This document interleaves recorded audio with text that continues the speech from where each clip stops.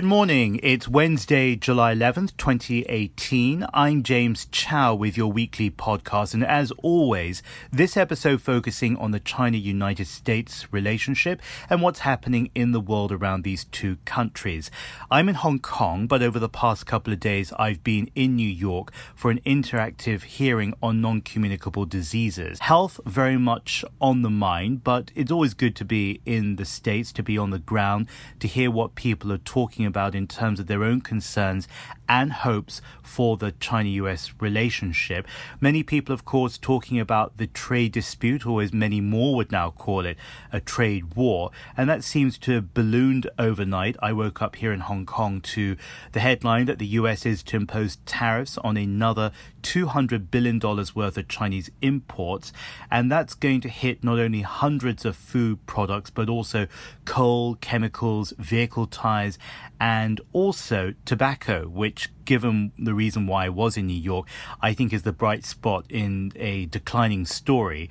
Tobacco, of course, affecting and hugely damaging to human health in many different parts of the world, not just in the developed economies, but also in some of the poorest economies as well.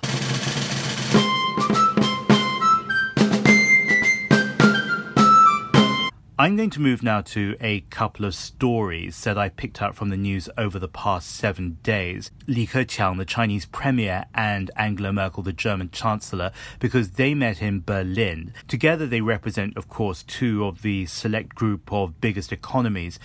China at number 2, Germany close by at number 4. They have a bilateral relationship that continues no matter what is happening in their own partnership with Washington. But that said, the timing, to use that word again, was especially important. And Michael Kimmage, the Transatlantic Academy Fellow at the German Marshall Fund of the United States, touched on this particular aspect in interviews this week when he talked about the symbolism of these two leaders meeting at this particular time. It's clearly a message in two respects. It's a message to Washington that Washington, should China and Germany be successful in this, will be isolated. But it's also a message that China and Germany are going to uphold a system. It's not just a bilateral deal, but it's a system that they're trying to uphold. And they see the U.S. as imperiling that system. So it's without a doubt a global message that they were both trying to make in Berlin today.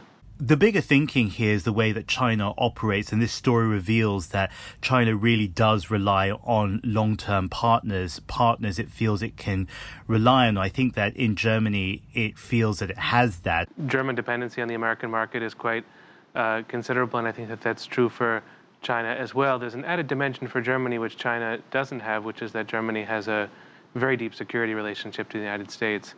So President Trump will be traveling to Europe this weekend for a NATO summit, and there are some worries in Germany that he'll use that as leverage for economic concessions from Germany. So that's not a Chinese issue, but it's certainly a German one.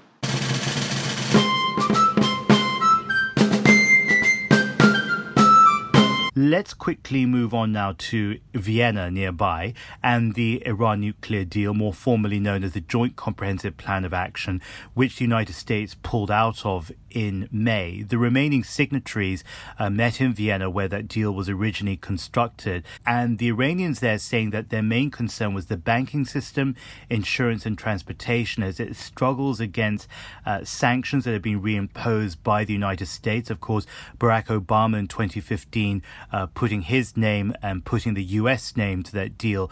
Wang Yi, the Chinese foreign minister, revealed a little bit on why China is part of it. If this treaty can't be upheld, then this doesn't just hurt the interest of Iran, it also damages the peace in the Middle East and the credibility of the international world order. That's why we need to think about how to ensure the survival of the deal. Jean-Yves Le Drian, the French foreign minister, also spoke before those talks began. And here's what he said in terms of the worrying picture. The sanctions are set to begin in early August with a second wave in November, which we will do our best to prevent. Diplomats say that the Vienna talks ended with success, that there was relief in terms of limiting Iran's nuclear program, in terms of easing the sanctions that Iran is so worried about. And this is going to be a story that the North Koreans are going to be watching very closely. They've struck their own agreement with the United States in the last weeks at their key summit in Singapore, and they'll be seeing how far the Americans will react towards this and what the world's response will be at the same time. And in doing so, trying to understand where it lies in the world today.